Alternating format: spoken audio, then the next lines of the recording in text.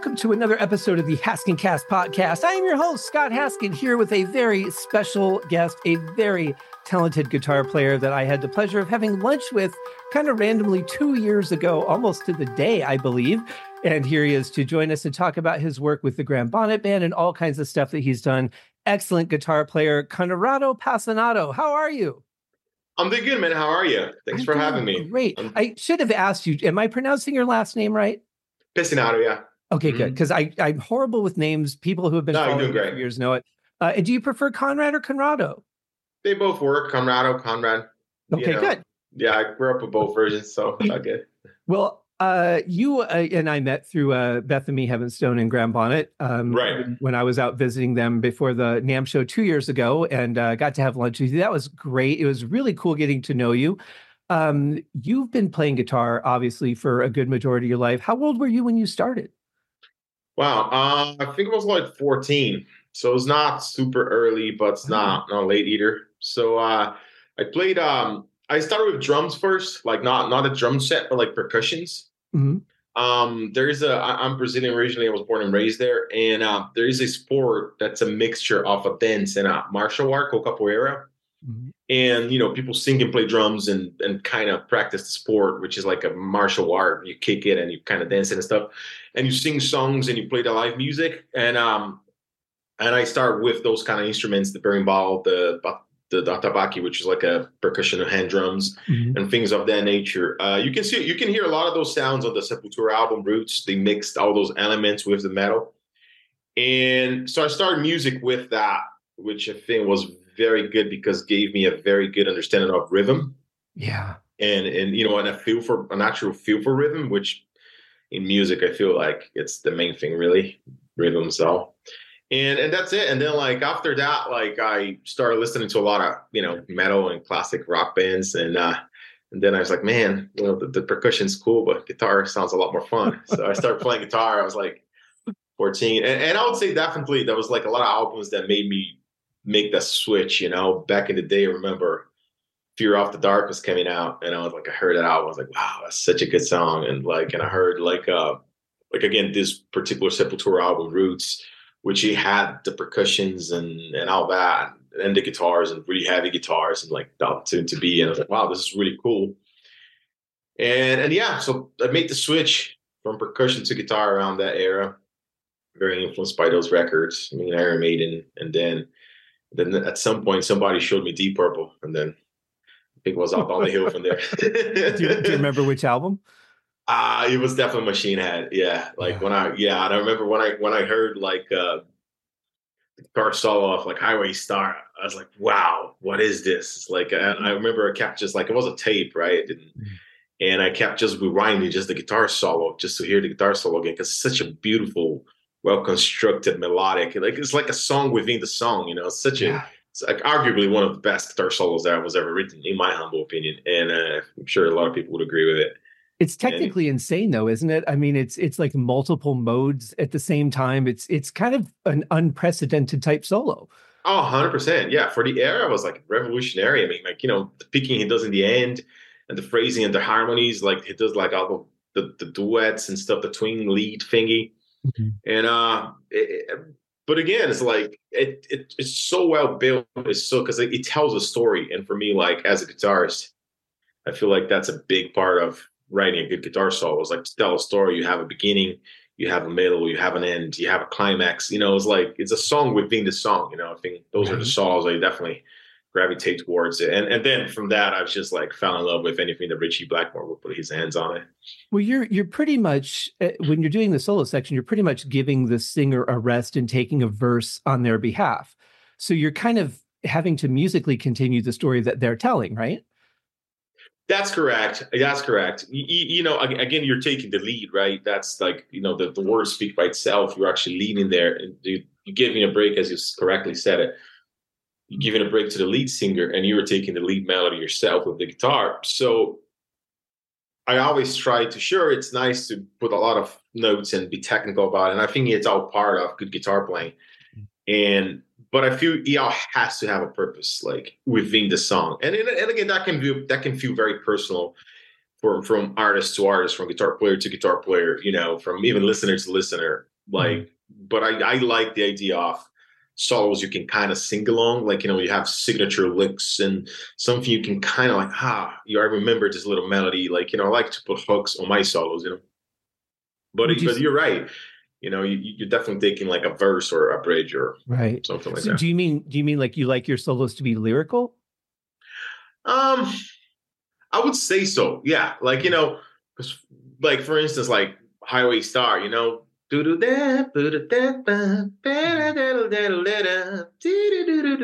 You can sing the solo, and I think Right. that's such a good achievement. Like so many guitar players, like forget about that. But like I think it's just you can actually sing a melody with your voice, and like you're actually telling a melodic story. Mhm. And again, I'm not talking on technique. I appreciate technique. I do put some speed in my solos too. I think it's nice to have a little spice here and there. Sure. But I feel a lot of times like some guitar players, they forget a little bit about like, okay, let's just tell a story here. Let's just have like a rich melodic content. And that doesn't necessarily have to be slow or whatever. It can be fast, like Highway Star, for instance, the end, Mhm. but I just like melodies. I like strong melodies, and sometimes if there's too much speed, you compromise a little bit on the melody. I think you can compromise a little bit. I would absolutely agree with that. And I think there's like for me, I'm in general not a Mm. huge fan of incredibly fast guitar playing. And I don't mean to Right. pick on anybody individual, but I think Yeah. Right. Right. Ingve is a great example because of he's known so much for his speed. Yeah. And when I put that in drum context, being a drummer, I think about a guy like Terry Bozzio from Missing Persons and Frank Yeah. Zappa. The guy Hmm. can play unbelievably incredible things. Oh, geez. Yeah. But when I think about, okay, but what can you do with that other than sit there and show it off in a solo? I don't find a lot of application for it in a song. So I can appreciate it on one end, but I can say I don't think it necessarily fits the kind of musicality that you could play in a band. When I listen to you play, you are like right up to that edge of if you went a little bit further, it might not suit my personal taste, but you find that like you go right to the wall and then you stop I every appreciate song. it. And I love that I because appreciate it. I find your playing to be something that I can hear what you're doing. I can get into it. I can appreciate it. I can feel what you're feeling or imagine I'm Hmm. feeling what you're feeling Right. and identify with it. It doesn't push past that. And I think for me as a listener, that's really important. Thank you. I appreciate it.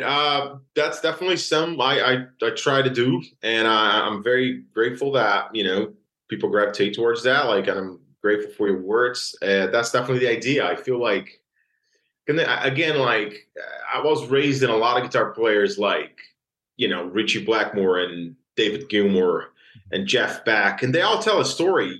Sure, they have some moments that they go a little crazy, Mhm. especially Richie Blackmore. That was 3 ones, but Jeff Beck too. They Sure. all they have moments that they actually just let it loose and just go for it, and that's beautiful within the context. But they never seem to forget the song. And Yeah. I always feel like if you forget the song and you lose a little bit. And I because like again for me, like I think Steve Vai, which is another guitar player that worked with Graham, he's a very good example of how to do that.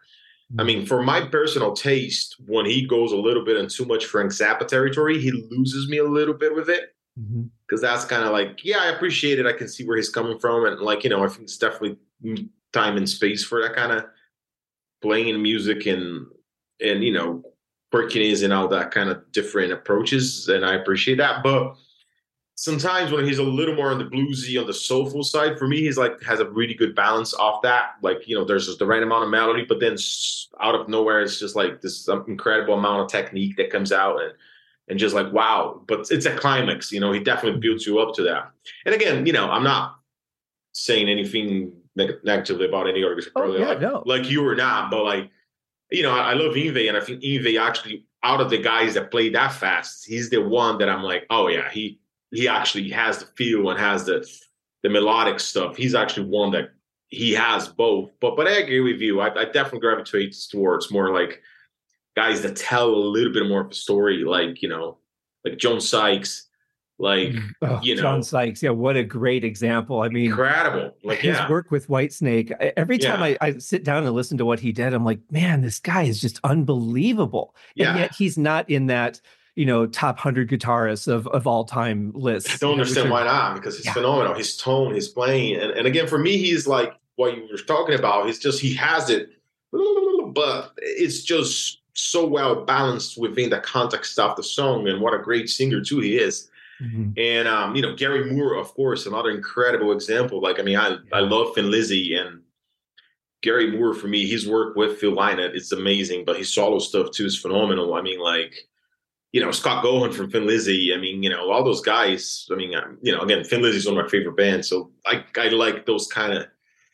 Because for me, if like it was very important always to, and I think if I must say so myself, it's I always try to be a good guitar player in the context of the band. You know what I'm saying? I feel like yes, it's fun, and I've done like a project where I just play some of my instrumental things, which you'd have a verse and a chorus instrumentally, kind of like Joe Satriani kind of material, that kind of stuff. I have songs and material that I wrote with that kind of approach, but mhm, I feel like I definitely excel in being part of a song, part of a band, and I pride myself for that. I feel like you have to be willing to work in the context of a band, because mhm. that's the thing too. Like, is even like working with a Graham, like an artist like Graham, for instance.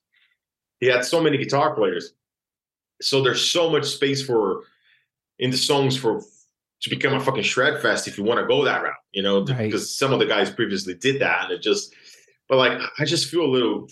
That's not what the song asks for, and even live, you know what I'm saying? Like sometimes his singing, and I see some other guitar players playing with him, and they're like, and like and that's okay to have those moments with vocal and guitar, and they're both kind of leading, and we're playing off of each other, and we do have moments like that on the stage. Being Graham, and it's magical and it's very special. I'm very Mhm. grateful to share a stage with such a legendary musician as him. But I just feel like, okay, when I play the lead, I play the lead. When you have a lead vocal there, you have to be thoughtful of the band. What is supporting the lead vocal? What is supporting the song? Mhm. Well, I think, and that's why I gravitate more towards guitar players like Richie or Michael Schenker or Mick Yeah, Fox from Uriah Heep, who's another yeah, one who, I did a whole podcast on them covering every song they ever recorded. yeah. And I got to learn Mick's style very well. And he really plays for the song. Hmm. And I think that's what really you're talking about is you're talking about not playing for here's what I can do in a song Yeah, versus here's a continuation of the feeling of the song. yeah, exactly. And I feel like, some of that, it's kind of like spice, like I like spicy food, so it's nice to put a little bit of, oh, there's a little bit of heat there. Mhm. But it has to be done like for me. And again, and that's a matter of personal taste. I'm sure Sure. there's a lot of guitar players that gravitate towards super fast and super technical all the time, and that's okay too. But it's just for me, I like to support the song. You know what I'm saying? I like to. Yeah. There's a message there, especially if there's a singer. If there's a singer there, then it's like my job's just to support the song. Well, what can I do here? And even guys like I think are brilliant at that, like guys like The Edge from U2, which he's not per se like a much of a lead guitar player, Mhm. but again he has such a signature style and such a signature tone too, which for me it feels very very important. Have a good tone that fills it up the band, and you are within your range. You're not stepping on the bass because you're too bassy on your tone. You're not stepping on the or the chords you're doing. You work with the keyboard player, especially in a keyboard guitar band like Deep Purple, Rainbow, Alcatraz. They're all guitar keyboard bands. So, you know, find the right chord voicings and the right melodic things so you guys are just not doubling each other and, you're just Right. complementing each other. So I feel like Mhm. that's very important. And I feel like a lot of guys that just like, oh, let me just shred here and, I'll be all right. It's like, no, that's part of it. And, and it's great, but like you have to work within the context of the band. And I value that very much. No, you're absolutely right. So, but that leads Mm. me to a question. So, when you're writing a song, like when you were working on the album "A Day Out of Nowhere," the most recent Okay. Graham Bonnet band album, Yeah. first of all, I love your tone. I want to talk to you about that. Thank you. But um, when you're writing the songs, do you write with a solo in mind? Do you plan out what you want to play, or do you just go in there and you play what you feel in that moment? That's a great question. When I'm writing a song, basically, and that's again, a part I think it's very, very important on the whole playing the solo. Sometimes people don't talk about it. It's like, what do you have under the solo? Mhm. So, like, what kind of chord progression. So like when I'm playing a solo, especially when I'm writing the music, it's like my song, like instrumentally speaking, which a lot of those in the album are mine instrumentally speaking, and Graham did the melody and the top line and the lyrics and all that. But I wrote the chord progressions and the riffs and all that. I try to make the section a song within the song, but it starts with the chord progressions, with the rhythm. What kind of like I try to put even maybe a key change there. So it's in a different key. For instance, the song number 2 on the album, which is 12 Steps to Heaven. That guitar solo has like 3 different keys on that solo. It starts in B minor, and then it goes to D leading, then it goes to F sharp minor, and then I think ends in D minor. So like I'm changing keys into space of the solo. And then again, when I wrote the music because I wanted to go somewhere else, and I feel like I had first to have the foundation. So it's very important to have the chords and what's under the solo. You know what I'm saying? Not just what to play on top, because that's really what's going to dictate where you play on top of it. But people forget about that. Really, the chords that you have under, and the rhythm and the kind of dynamic you have under the guitar solo, it's going to dictate where you're going to play or where you're not going to play. Right. So I feel like that for me, I always try to, I wrote that this part of the song now is a solo. Where do I want to go with the solo? So like I usually change the key or go to a relative minor key or a relative Dorian or relative Lydian, I pick a different scale or a different for that part, but it starts with the chord progression. And then once I feel good about that part, the chord progression, then I'll come back and I start jamming on top of it. And now, then that can take a long time for me. Like I just jam a couple and I start just comping like, okay, this little part here, this is nice. And they're like, okay, what about this part here? And then like I comp and like, and I try to visualize and just close my eyes and just kind of hear inside my head, like see if a melody comes up, and just maybe sing it. And again, especially if I am within the beginning of the solo, like I try to like just come up with something melodic that I can actually sing along. So it's very vocal. And then eventually I try to, towards the end and the middle, I try to put a little bit more of like, okay, a little bit more notes there, like a climb or an arpeggio, or a little bit more of that towards the end for more like a climatic stuff, But at first, the first part of it, I try to just listen, like see if some melody just comes in my mind, borderline vocally, and then from that I identify that on the guitar and then I start jamming and putting the little pieces together. And then I learn the parts and then I record it. Well, that's good. I'm glad you added that, because I was going to say, it sounds like it's such a natural one take solo. It doesn't sound like you're comping little pieces together. I know, no, it is a one take, but but the writing process of it. Exactly. The writing process. I just like, I hear parts and I'm like, just save this little part here. And then like, I hear parts and just save it.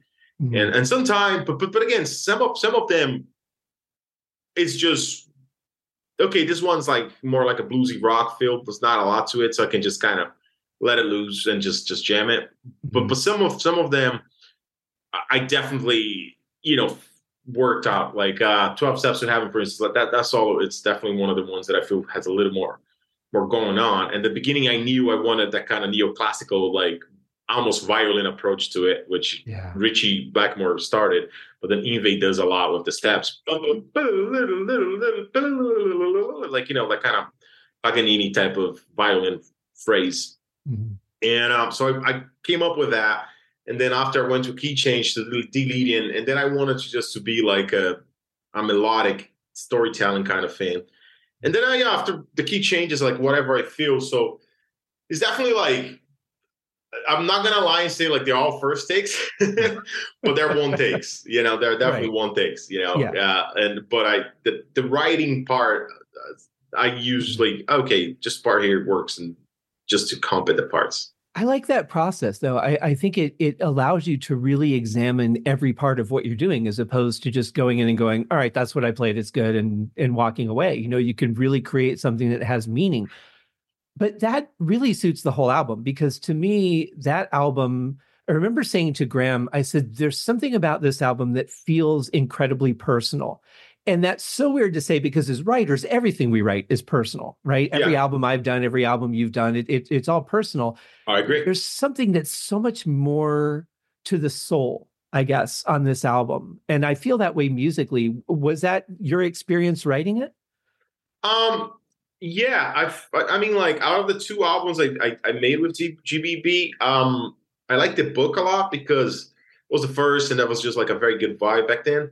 Mhm. But this one, I wouldn't even say that was a good vibe because it was right in the middle of the pandemic, and there was a lot of things going on the on the background, like as far as politics and labels and Mhm. breaking with management, and there's so much chaos Yeah. on that side of the business. And also was the pandemic, as I said it before, and like I lost my dad in the pandemic. I Mhm. lost like my uncle, Oh, my God. cousin. I lost a lot of family members in the pandemic. Mhm. So I feel definitely being in lockdown and for me personally losing family members around that time, it made things a lot heavier. Like, Mhm. I think it's a little heavier than the book for sure.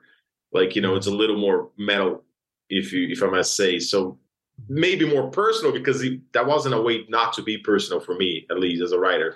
Because, again, there was so much going on, anxiety of being in lockdown and, for everyone, nobody really knew what was this, and so much Yeah. misinformation and information, and like, oh, the vaccine is bad, vaccine is good, or like, you should gotta buy toilet paper, you don't. Yeah, it's like, there was so much going on that I was like, And the good thing is that's still going on. I just saw that there was a report from Florida now where they're recommending that you don't continue the vaccinations because they found something in it that's questionable. I'm like, oh, for crying out I know, I was like, look, I took two, and I'm whatever. That's a whole different conversation, and like, loud.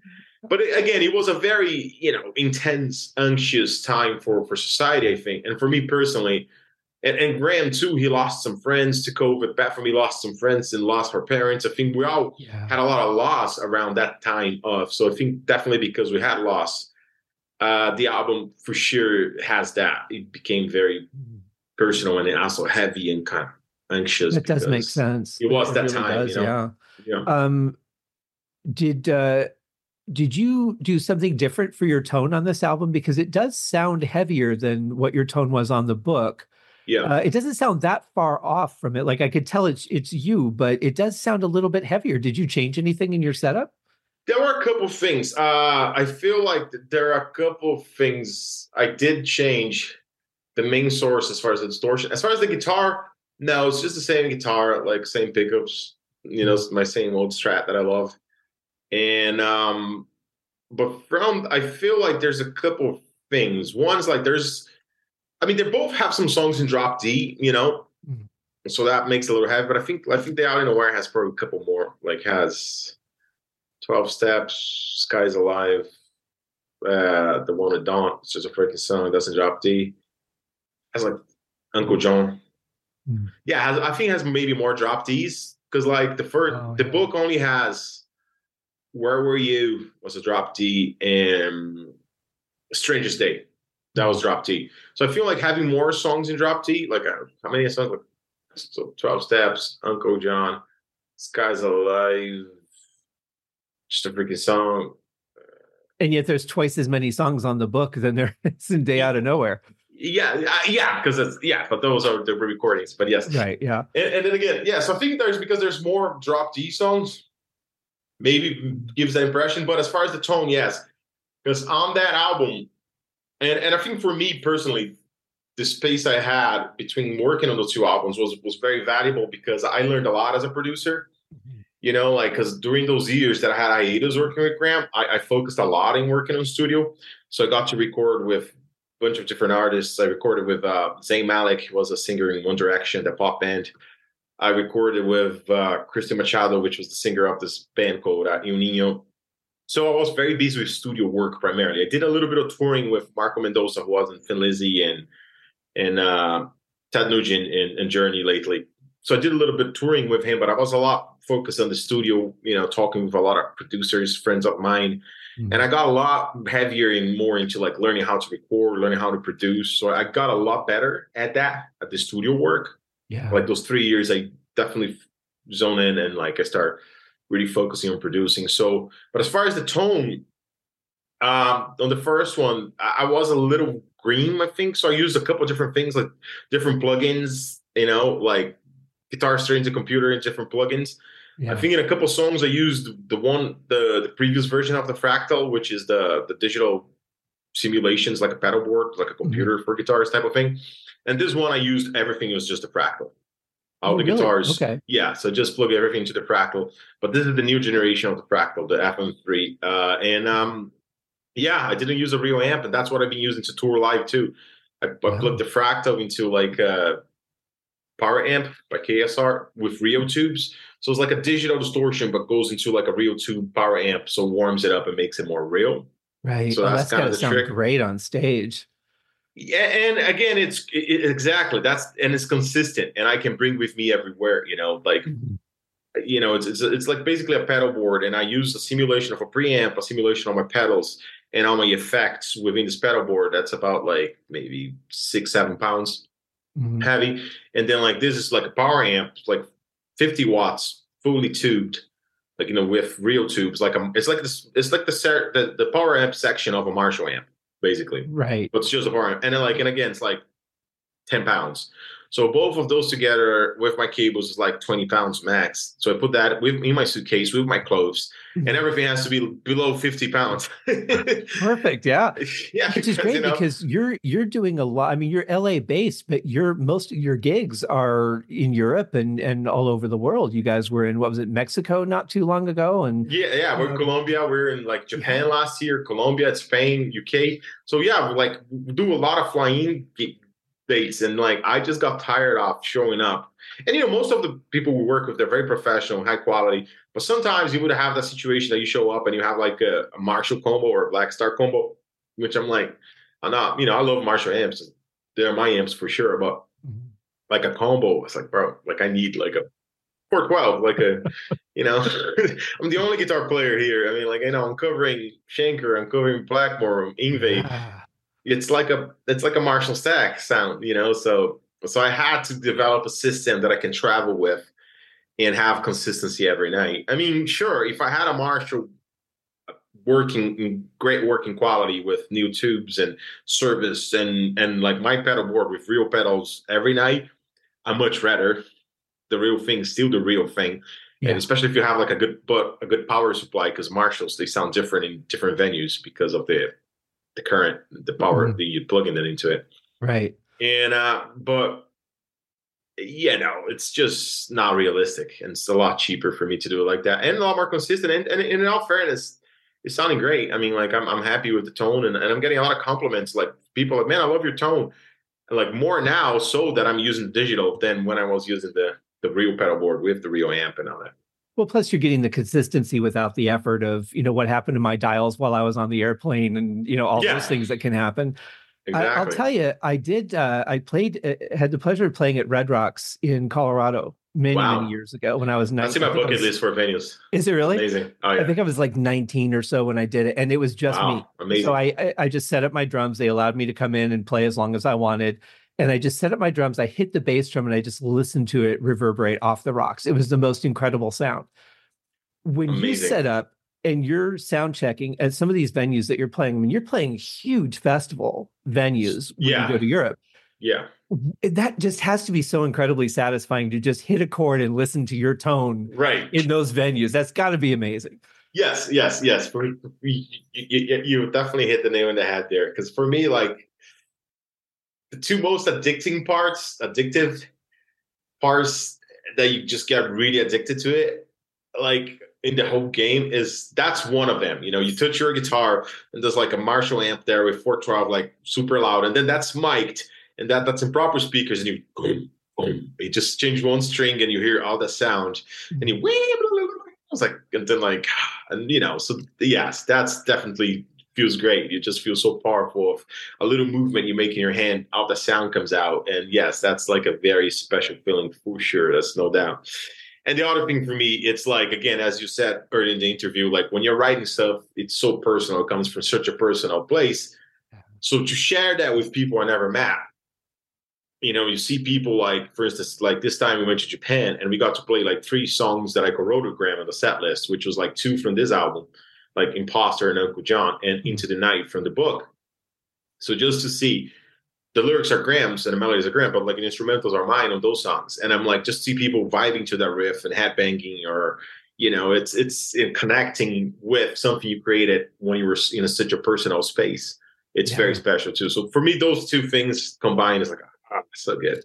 I Yes, can very much identify with both of those. yeah, yeah, And as a composer who doesn't tour, I mean, I played live with bands, but the right, stuff I'm doing now, I'm just studio. So I don't get to experience that. And unless somebody says, "Hey, I listened to your song," or this or that, I don't get any of that. So it's a right. much different life. So I'm glad that you get to experience that. Yeah, no, 100%. I don't take that for granted in any in any form. Like I'm super grateful that I get to kind of, even just going to a store, like first, again, after the Japanese tour, we were there for a couple of days just to see the city. And, I've been to Tokyo before, but, it's always nice to go there.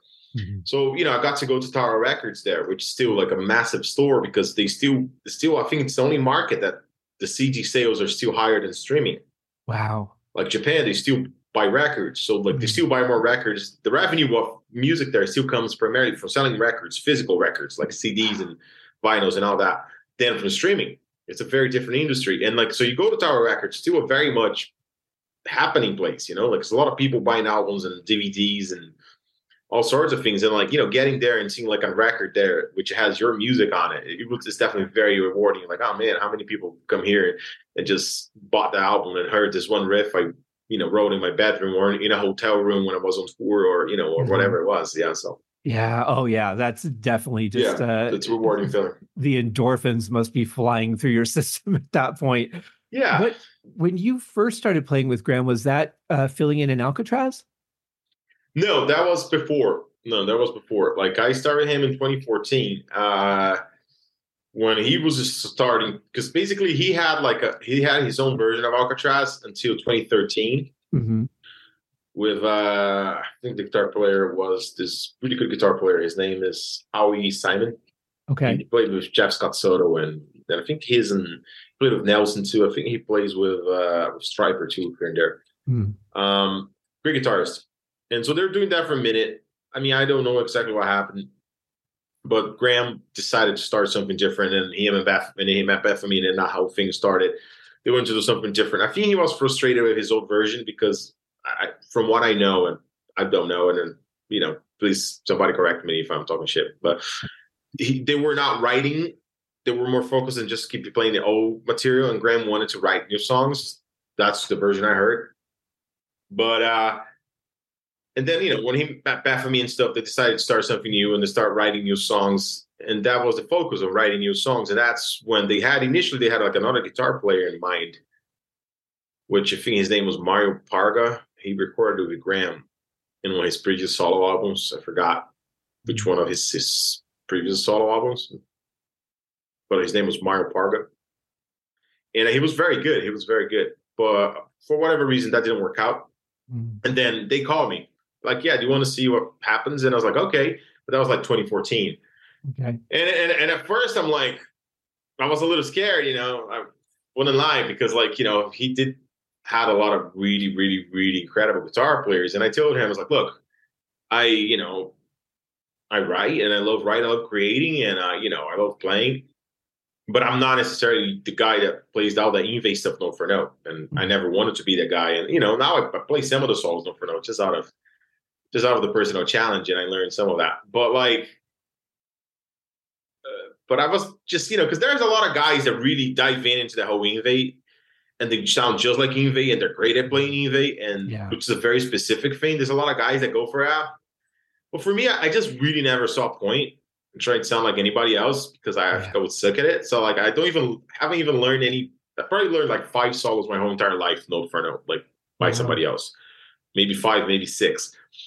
And so I told him, like, look, if you want like an Yngwie type of guy, that's not what I do. But if you want to just jam and play some songs and write some songs, I would love that. And they're like, yeah, that's exactly what I want. I want you to be yourself. I don't want a guy that sounds like Yngwie. I don't want a guy that sounds like Steve.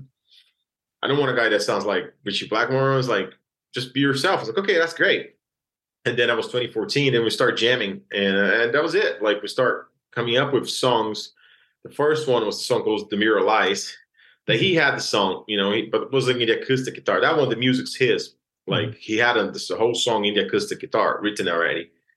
And I just made it rock. I just put a riff on top of it because he was just playing with chords, jing, jing, jing, jing, it was almost like a dig.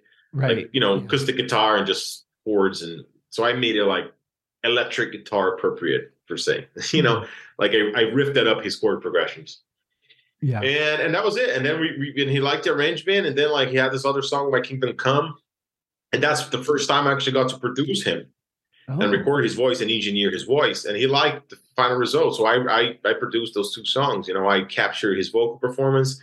I captured bass performance by Bethany. I captured the drums. I captured everything and I produced. I didn't mix it, but I produced and I engineered the capturing of the performances. I added it and stuff and sent to engineer to mix it.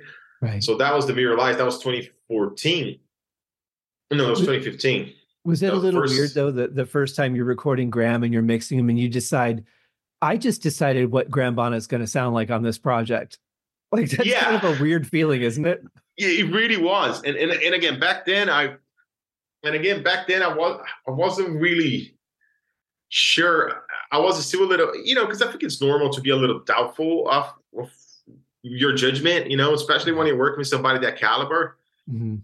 But you have to just go for it, It's like, and I'm like, and again, I try to, make it clear for him, like, look, I have nothing but tons of respect for everything you did and your whole legacy. But, if I'm here producing, I might suggest you do this, but after a couple of times, Graham's such an easy guy. He's such a, no pun intended, down to earth person. And, so he and then all of a sudden he start burping and making jokes and, being the Graham you met and being super friendly and silly and playful. And that makes you a lot more comfortable. So but for me, it was a big learning, even just like, because one thing that's really noticeable about his work as a vocalist is the vocal harmonies. Mm-hmm. So his sense of vocal harmonies were like, for me, was such a learning experience. Because at first I was like, okay, I don't know. And then he's like, no, trust me. And then like play the idea there. And I was like, oh, wow. And so around those first recordings, I was the one like not really understanding much about what was going on with all that and like harmonies. But then afterwards, like on Down in Nowhere, I was always, all right, Graham, maybe there's one more for us to put it there. Because sometimes, right. Like, because I remember. That's definitely one of his strengths is his harmonies. I mean, you listen to the way that he layers it. And it's almost like until you hear the isolated tracks, like if I've gone back and I've heard isolated tracks from like Deep Purple's album Burn and things like that, no clue that some of those things were in the song because of the way that they're blended in. But when you can really appreciate the individual layers, then you can really appreciate the final product and the vision. 100%. Like for instance, like a song like we did like Imposter, the main single of the Out of Nowhere. Like that chorus would have like a double vocal on the lead doing the same thing, right?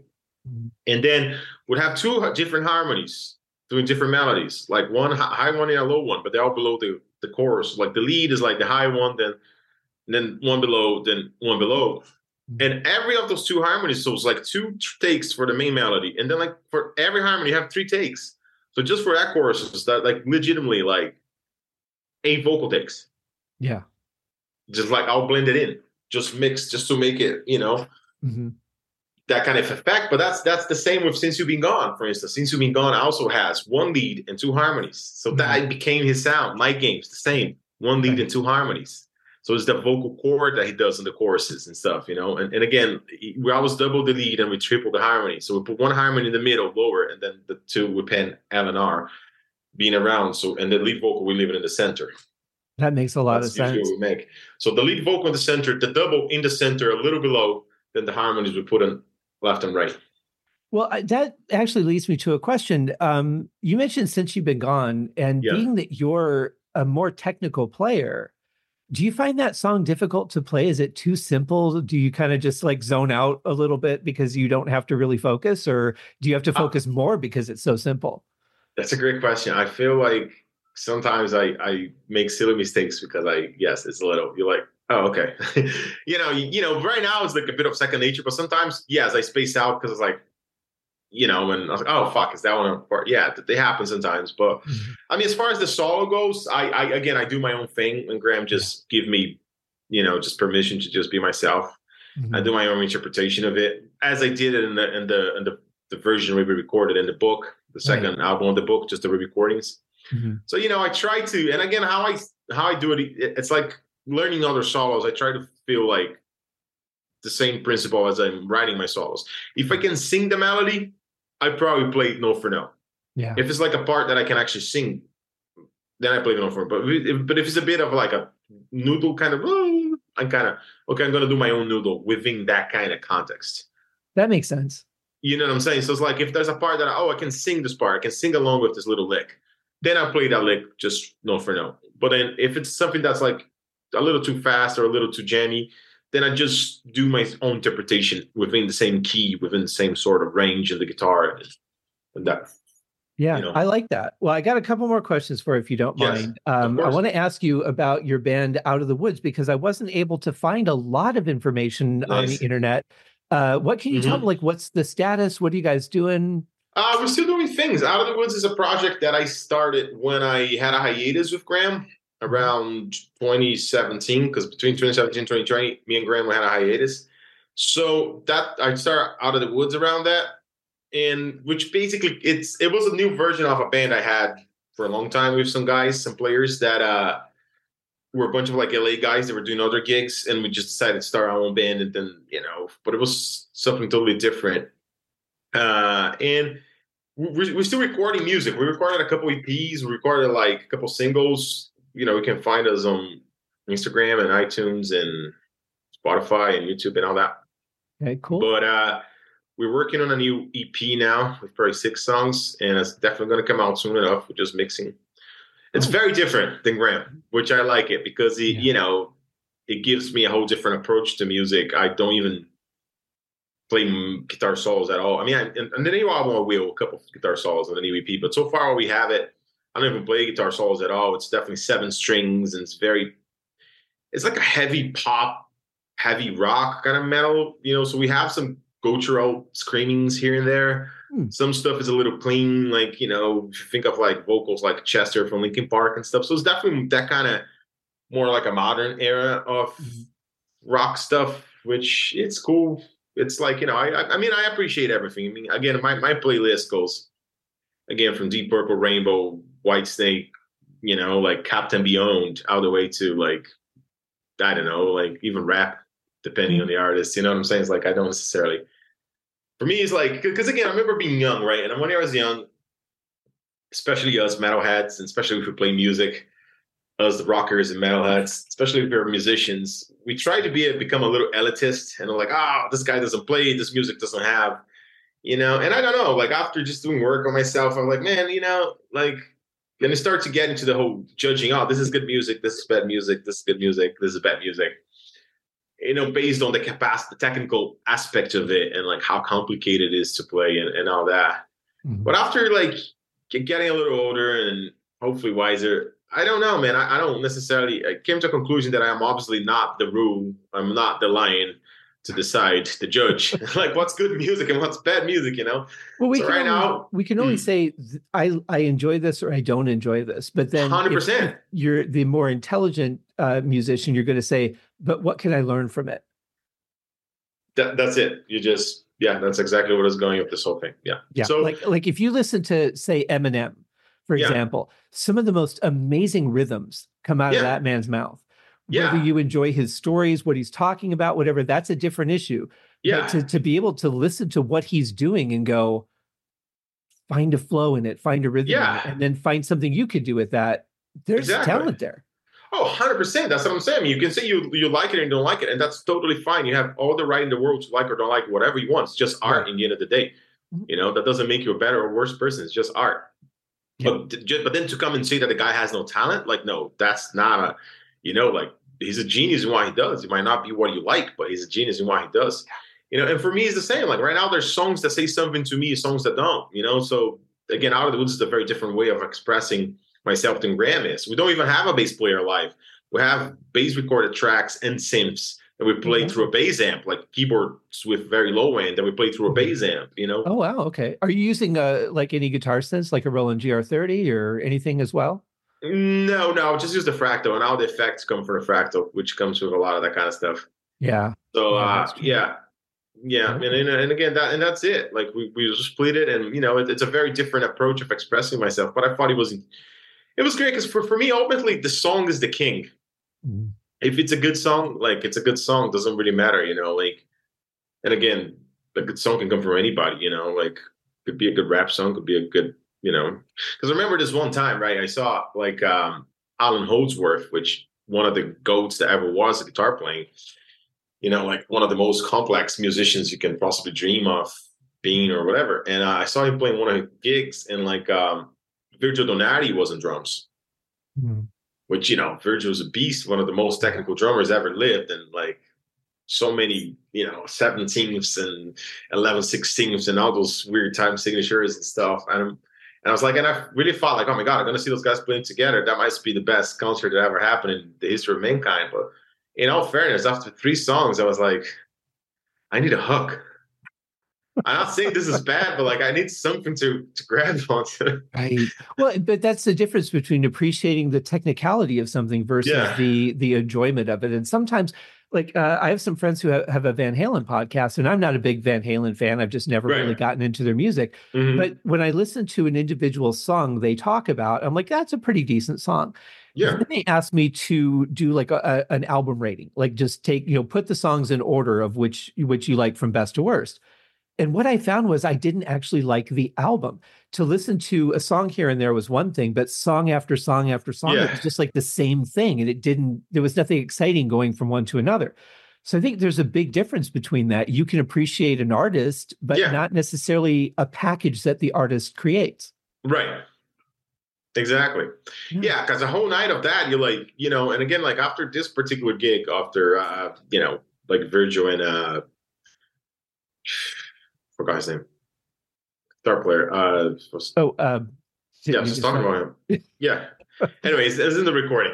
Yeah. Alan Holdsworth. After hearing Yeah. Alan and Virgil for a whole night, like I went home and I was like, man, I'm gonna listen to some Ramones because I just want something simple, just to kind of, a couple chords and Yeah. nice little rock and roll lyrics, and that's it. Just simple, and that's good because that's what I'm saying. I mean, like why is the Ramones better than that, or why is that better? You know what I'm saying? Like, of course, it's a lot more complex, and I appreciate for what it is. Sure. I appreciate like I can never touch that material as a writer or as a player. I mean, as a player, if I can, yeah, if I practice for sure, I can play Zamama. If I Right. practice, but like it would have to take me a lot of hours, and and I don't know if I have the interest on it because Yeah. I don't listen to that kind of stuff personally. I'm not saying it's bad, but it's just like yeah, Yeah. it's okay. It's all Exactly. right. Yeah. Like Just not what I do and what I like, I but go in it's moods. phenomenal. Like sometimes I just want to hear Beethoven. I'll just like put on some Beethoven because that's Right. what I want to hear. And sometimes I want to hear Metallica, and sometimes I Yeah. want to hear Graham Bonnet. It's Yeah. it's all based on mood. So my last question for you, because I have a feeling you're one of those guys that doesn't put the guitar down a whole lot. That you often have it on you or in your hand. Yeah. I was on Steve Morris from Deep Purple started doing some seminars online, and I was on the first one that he did, and it was about soloing, and he was Beautiful. telling the story about how he just practices constantly. He'll be talking to people, but he'll be running scales on the guitar while he's talking to people, and that. And so people would be asking him questions about Smoke on the Water, and he's saying, yeah, I didn't write that. And they'll ask more questions about it. He's like, yeah, I didn't write that. But he's playing the whole time, Yeah. while he's doing it. Are you one of those guys that just like constantly practices, has it in your hand, or do Yeah. you kind of Yeah. limit yourself? Yeah. I think definitely, especially later, like as again, as you was in the beginning of the recording, I had the guitar, but Mhm. I made a conscious decision to put it aside so we can focus on this conversation. But yes, it's definitely a struggle because she's there and she's looking at me, and but Yeah. I like to play guitar. I mean, even Beth for me, she was giving me shit when she calls me, and I'm like running scales and just little chord progressions and whatever. She's like, put the guitar down, I'll stop for a minute, then you pick it up after. Yes, I'm definitely one of those. Yeah. It's a compulsion, it's an addiction. A healthy one to an extent, I think, but I Well, like to think a healthy one, but I think though, to keep your fingers nimble, to really be able to grow beyond what you're doing, or at least maintain where you are, Yeah. especially as a more technical player, I think you have to. Oh, 100%. Yeah. Yeah. And yeah. And for me personally, right. And again, like this is probably the very first time I'm talking about this openly, but I will talk about this at some point, just maybe I can help some people in the same situation. Around 2018 or 17, I started having like issues with my left hand. And I started losing movements and phrases for me that were like so easy to play, just became very hard to Wow. play. And because I was losing dexterity and strength and the movement and like anything with those two fingers, any phrase that involved those two fingers. So I started changing my fingering for those guys. But then eventually the whole thing started to get all messed up. And that's one of the reasons that Out of the Woods was very, very simple in the writing and the playing. Because I was having this thing that eventually, after going to a bunch of doctors and physiotherapists and all sorts of things and all sorts of exams, MIRs from my whole head all the way to my hand and, scanning everything, it was basically this thing called, I was diagnosed with this thing called focal dystonia, which Victor Wooten has also, which basically you kind of, a movement that for you was super easy. You try to have like either weakness or you lose control of your muscle, your movement, or you have spasms. Basically, I was doing this, and then this finger was jumping on the side. Like, so I had to, at some point, and you can see that live between those years. On the last tours, it's not there anymore, and I'm grateful, very grateful. Oh, good. But before that, like you can see videos of me, and there's even photos that I had to put my pinky behind the neck and just play like this because the pinky was cramping and having spasms. So I feel like before having this, I was practicing, but I feel a little bit like a dick saying this, but I think guitar for me kind of came easy. I didn't have to, it was just something that for me was a little natural. So I practiced, but not so much. But I think after this, I definitely, it's almost like life had to like, look, if you invest more time on this, you can be better. Like, so be a little more disciplined. So I got a lot more. But anyway, long story short, after that, I figured out this was all like in my mind. It was all psychosomatic thing. It wasn't nothing physical. And then like, with a couple exercises, like journaling, or there's this American doctor called John Sarno. He wrote a book about back pain and chronic back pain, right? Mm-hmm. And he talks about like all those chronic physical things in your body. They all have, they all start in your subconscious. It's all your mind. So you're not conscious of that. Mm-hmm. And after reading this book and like talking to a lot of doctors, and no doctors that started thinking, they slap you with the whole diagnostic of focal dystonia, which basically, it's in your mind, but we don't know how to cure. Like some guys have to take like Botox injections so the muscles stop having spasms and stuff. But it's just basically in your mind. So after starting just reading this book and just starting to meditate and just work on my anxiety, work on stage fright, work on a bunch of stuff, it got a lot better. And it's almost like 100% now, thank God. But like when I was starting, and that's one of the reasons too, when I was starting doing work, the recording Day Out in Nowhere, I was still in the thick of struggling with it. Wow. And I've even told Graham, like, look, Graham, if I'm like, be honest, I can write and produce, but if I cannot play at the level I have to, maybe we just get somebody else to play, and that's all right. I'm just producing and write it, But then I was, I figured out a way, and it sounded great. This is a good album. There's some of my best solos there, even with that. And that's amazing. I'm so glad that you're okay now. Do you feel 100% comfortable now walking out on stage in front of a crowd? Yeah. I mean, to be honest, like as far as the last tour, there's still a couple of little symptoms. It's still like, because I haven't used those fingers like that for a while. But for right now, like definitely, like it got a lot better. It was just about like really your mind, just focusing on yourself and just just being in peace and just not being anxious. And but that's a whole different conversation. Again, I never really talked about this because there's always the fears that you have, like, if people know your hand's fucked and they won't call you for the next job or for the next audition. But I definitely turned down auditions during this period because I wasn't comfortable about my playing this time, Well, that was smart though, because you're not going to do well in the audition. If and you probably do more damage than you would turning it down. Yeah. And, and again, and I was honest with Graham laughing at me, and they were like, they saw the struggle, but they're like, man, you're still sounding great. You still sound like yourself. And again, looking back now, watching the videos, even if I had to put my finger behind the neck, which you can clearly see in some videos and photos on my social media and stuff, like, the sound of it still sounds good, So it's like, because I hear even Steve Morse now, he was struggling with arthritis in one of the hands, right? I mean, Yeah, I don't he's know if you like talked bone on about. bone at this point. Yeah. Yeah, Yeah, yeah, there's like all that buffer and filler is gone. yeah. But he's going out on another tour. He just announced he's got a few dates with the Steve Steve Morse Morse band. band. Yeah, Yeah, like opening for the Drags. Yeah, the Dixie Drags. Yeah. which I love that guy doesn't give up. I love that you didn't give up either, because I think a lot of people would Hmm. just get scared and fold in that situation.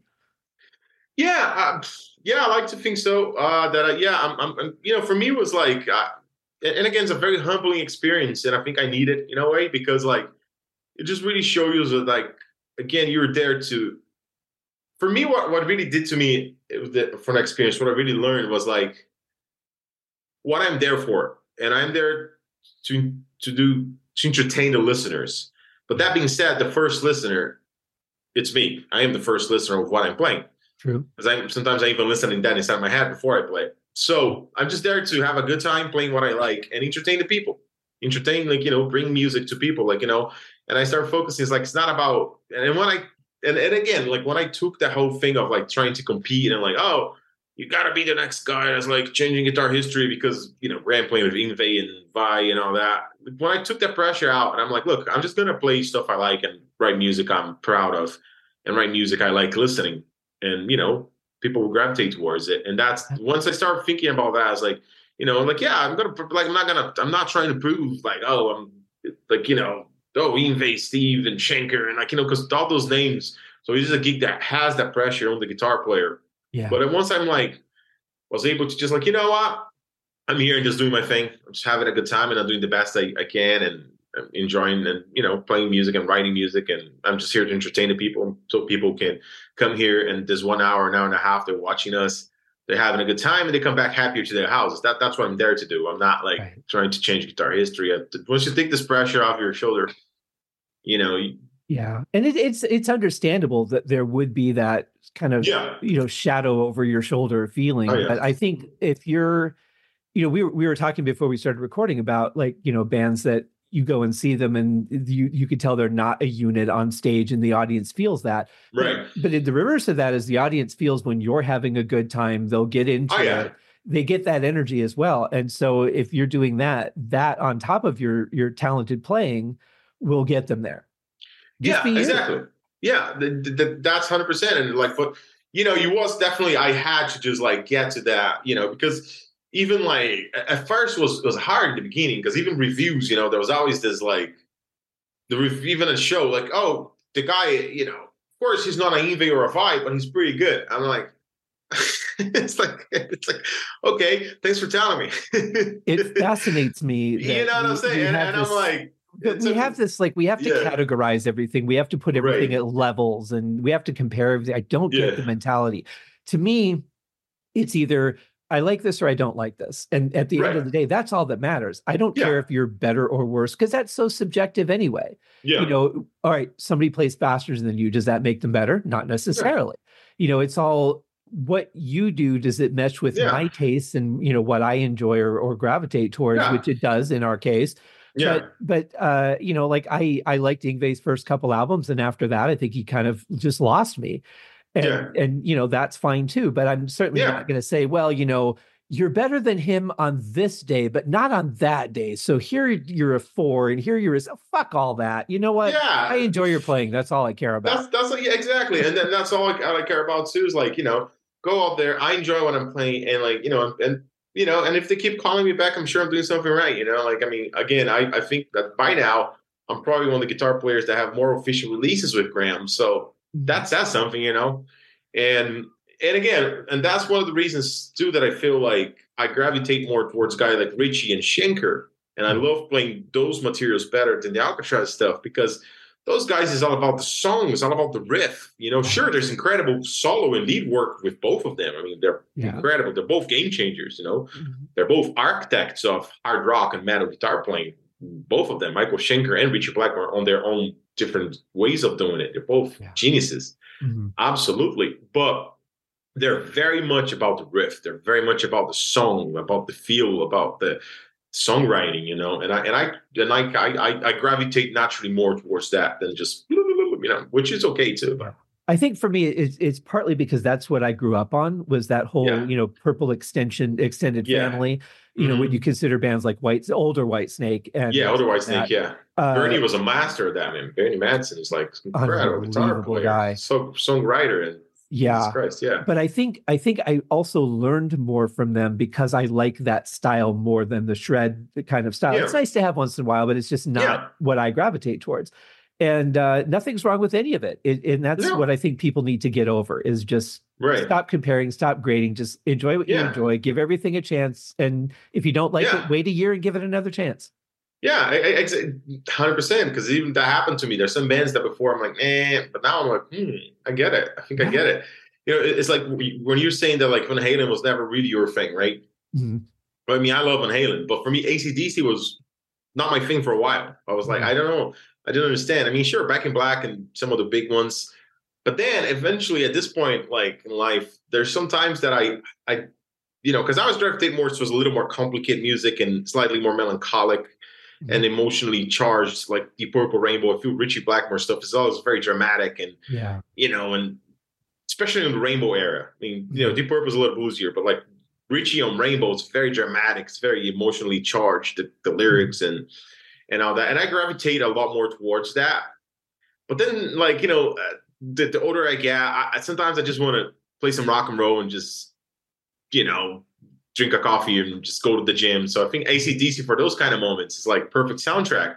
If Yeah. you're driving and just like a simple 4 chord rock and roll with a good groove, and it's like, you know what I'm saying? Like, I mean, and again, I'm not dissing on AC/DC's work Oh, by yeah, all no, means. I not at mean, all. how can you, like, Right. but I'm just saying as far as like appealing to me and, and to what makes me happy. Like at first I didn't get it, like, but Mhm. then like now I'm like, yeah, like I understand now. It's like you just need like some feel good kind of vibey rock and roll, and they're perfect for that. So, And their riffs are so catchy. It's amazing, yeah, incredible how yeah, stuck they get in your head just hearing the oh first yeah, 3 or 4 notes, and yeah, it's just right there, you know. oh yeah, Well, Conrad, thank you so much for coming on the show. I really appreciate it. I'm looking my forward pleasure. to seeing what happens with you next. Please let me know when the EP comes out. I would I love to will. check I it out. will. Yeah, we definitely have like this new Out of the Woods thing coming up, which would be interesting. Like a lot of 8 string guitars and a couple guitar solos and a little heavier is a different thing. I'm also working a couple of different projects. And we're gonna be hitting the road soon with the GBB or Grand Bonnet Band. We have like a Scandinavian tour coming out soon, doing Yeah. Sweden and Finland.